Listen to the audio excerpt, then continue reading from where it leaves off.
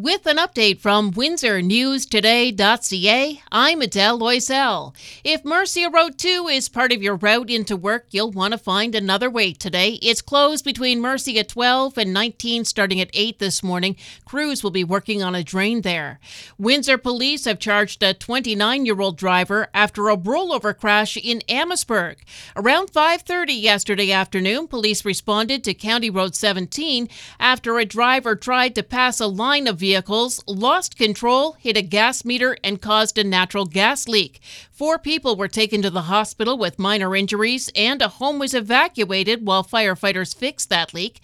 County Road 17 was closed for several hours between Baseline Road and North Talbot, but it's open now. Canada Post's location in downtown Windsor is moving. Starting March 11th, the office on Olette Avenue will move a block down the road to University Avenue. No change to services, but the new spot will be more conducive to retail sales.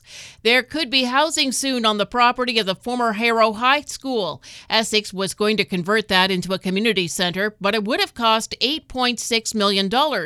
Mayor Sherry Bondi thinks this is a good way to move forward. I always had the dream of having the high school as a community center, so I mean it's my bubble that's really bursting, and I've cried my tears over it. And really, when you look at the numbers and the amount of money it would take to fix the Harrow High School, there's really not a lot of options. Council could sign off on issuing a request for proposals tonight.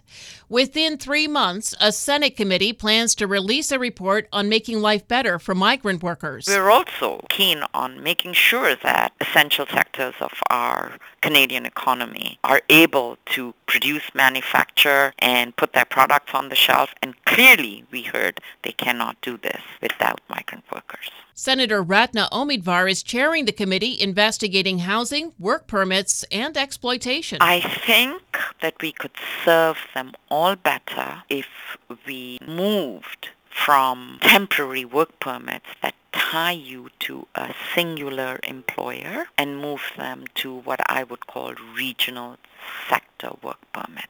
Advocates say migrant workers should be offered a pathway to permanent residency.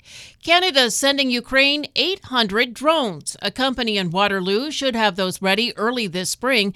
Global News says they're part of the $500 million pledged in military help for Ukraine to fight the invasion by Russia.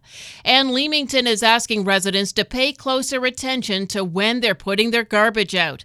More people have been putting it out outside of their collection day, and you could be fined for that or charged for the cleanup.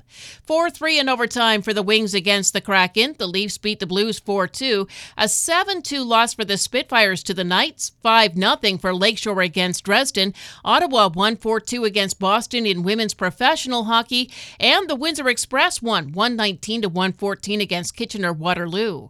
Sunshine, 6 today, clear tonight and -10. Sun and cloud tomorrow, maybe showers late in the day and up to 10. For more on these and other stories, go to WindsorNewsToday.ca.